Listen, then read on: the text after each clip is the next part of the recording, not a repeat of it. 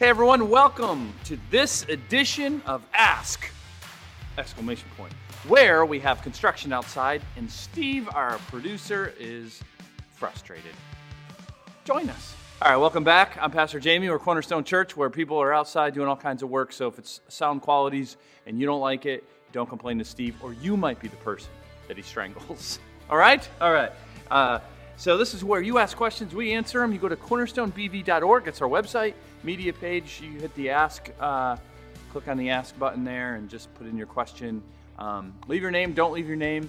And which is great. A couple of things with that. We need your questions. That's how we have this show. That's what it's all about. But also be patient. You know, when we first started this, 5, 6, whatever we're on now, years ago, not many people ask questions, so I would always have to fill them in. And so if you did ask a question, it usually got answered within a week or two. Now, lots of people ask questions, which is great, but it does mean you have to be patient. Sometimes it takes a while. It doesn't mean I've forgotten about you or don't love you or your question. It just means we got a lot in front of you. So watch every episode, so you can see when yours gets answered. Okay.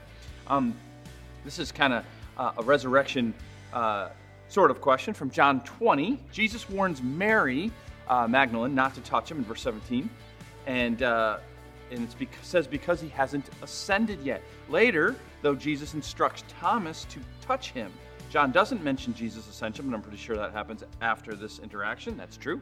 If so, why is it okay for Thomas to touch Jesus? All right, so kind of a long question, but it is an interesting little dynamic where Mary Magdalene, it actually says she clings to Jesus after she sees that he's risen.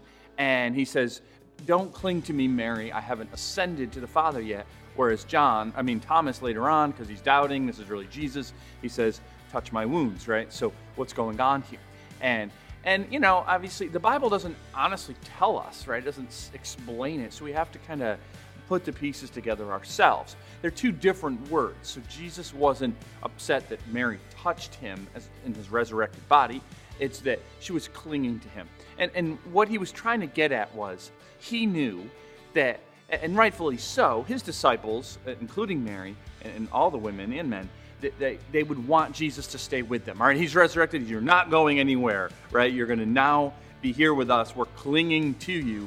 And he wants to make sure right from the start of them seeing his resurrected body that he is going to ascend. That the plan is not for Jesus to walk with us again like he did for those years in his public ministry. The plan is for him to ascend to the right hand of the Father, where he can intercede on our behalf. That's what we want him to do. And he's going to send the Helper, or the Comforter, the Holy Spirit, to dwell inside of us. And he actually says that's a better plan. And so don't cling to me, because even though you mean well, you're trying to stop a better plan from happening. Thomas, that was different. He was proving that I am truly risen. Mary didn't have any issues with that. Thomas did. And so Thomas needed to actually feel his wounds. That's our best attempt at that. Hopefully that helps. Good question. Okay, second one. James 1:5 is great news. But then I start to worry when I see verses 6 and 7. I have doubts, not so much about God's ability, but about my own ability to not doubt. I trust God, but don't trust myself to mess things up.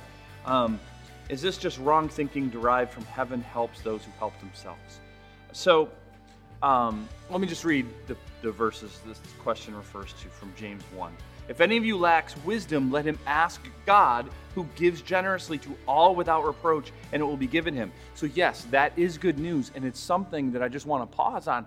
Like, a lot of people don't realize this for whatever reason, is every day you should ask God for wisdom, and you should not limit how much you ask him. Ask him to overflow you with wisdom. He will answer that prayer, because wisdom is God's knowledge, his truth in action.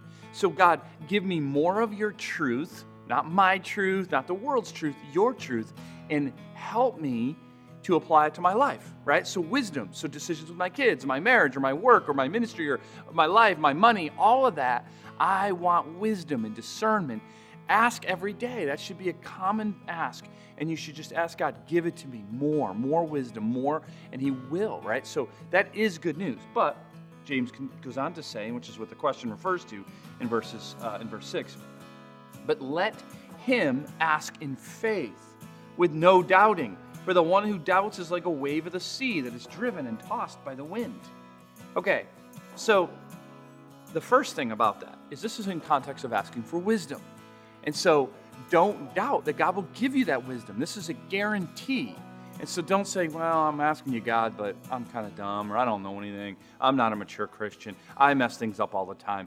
And doubt that God will give that to you. James is like, don't. That's not a good prayer. Good prayer is one of faith that says, God wants me to have wisdom. He's capable of giving it to me. He's told me to ask for it. I'm going to ask for it and expect it, right? Now, so because other prayers sometimes we can have doubts, and it depends on what you mean by doubt, right? If I am praying for my son or daughter to get into a specific college, or to get a job, or for a health concern of someone I love, or whatever the case may be, you should pray your heart's content with faith. But if you're thinking that might not happen, that's not actually a doubt, because it might not. It's not a guarantee from Scripture that those types of things are going to happen. But when something is clear, like wisdom, you should pray with no doubt. Now, doubt is not going to cause your life to be completely messed up, right? God is sovereign. God is in control. He redeems when even we doubt or we struggle with faith, okay? So this is just James not saying, look, if you doubt, you're done, right? He's saying, don't doubt, because it's not good for you.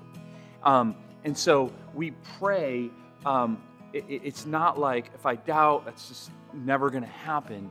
He's just saying increasingly pray, especially for things that you know are God's will. Pray with faith. Pray with expectation. It's not pressing a button and saying, all right, God, you're going to give me this. It's saying, you've promised this. I believe your promise. It's going to happen. I ask for you to give me wisdom in this area. Help me do what you want me to do. Give me clarity. When you're doing that, you should have nothing but faith. And that's what James is getting at. Okay? Hopefully that helps. And last one for this episode is another verse from Proverbs, sort of the Old Testament version of James.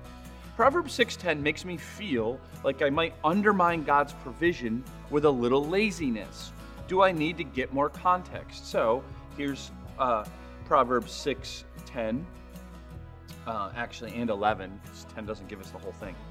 A little sleep, a little slumber, a little folding of the hands to rest, and poverty will come upon you like a robber and want you like an armed man. So, it's a good question, right? So it sounds like, wait a minute, a little sleep, a little slumber, a little rest, like is that a problem? And God built in the Sabbath day. Clearly God wants us to rest. He's commanded us to rest. So is resting going to actually undermine God's provision? And no. There's plenty of Proverbs that tell you to work hard, right? But also plenty that says you need to get rest. This specific proverb is saying when you use the excuse, I need a little sleep, I need a little rest, I need that, but you're not taking care of the things that you need to take care of. It's you're not working hard at the things God's put before you to work hard at. Your job, your family, your situations that you're in, God calls us to work hard. And then rest well. And so both of those things should be in balance in your life. But there are people who will say, I just need a little rest. But they're always saying that, and they're using that as an excuse as to why they can't do the things that they're responsible for doing. And the proverb is just laying it out there. That's going to cause major problems in your life. You can't go through life saying, I'm being lazy and not taking care of the responsibilities, right? So work hard, play hard, rest well. That's how you should have the balance of your life, okay? So when you're working, work hard. Then take a rest. Because so many people, like, I just feel like I need to spin my wheels all the time, and you're exhausting yourself. That's not what this proverb is saying. It's saying, yes, you do need to work hard and take care of your responsibilities, and don't use I'm tired all the time as an excuse. Otherwise, it will come back to haunt you. All right, this has been Ask. Make sure you give us your questions. It's cornerstonebv.org. And you can just go to the media page, Ask page, give us your questions, as I said in the beginning of this. And also, we'd love to see you in one of our 3 weekend services, Saturday at 5, Sunday at 9 or 11. You can sign up for one of those services on our website as well. God bless. See you soon.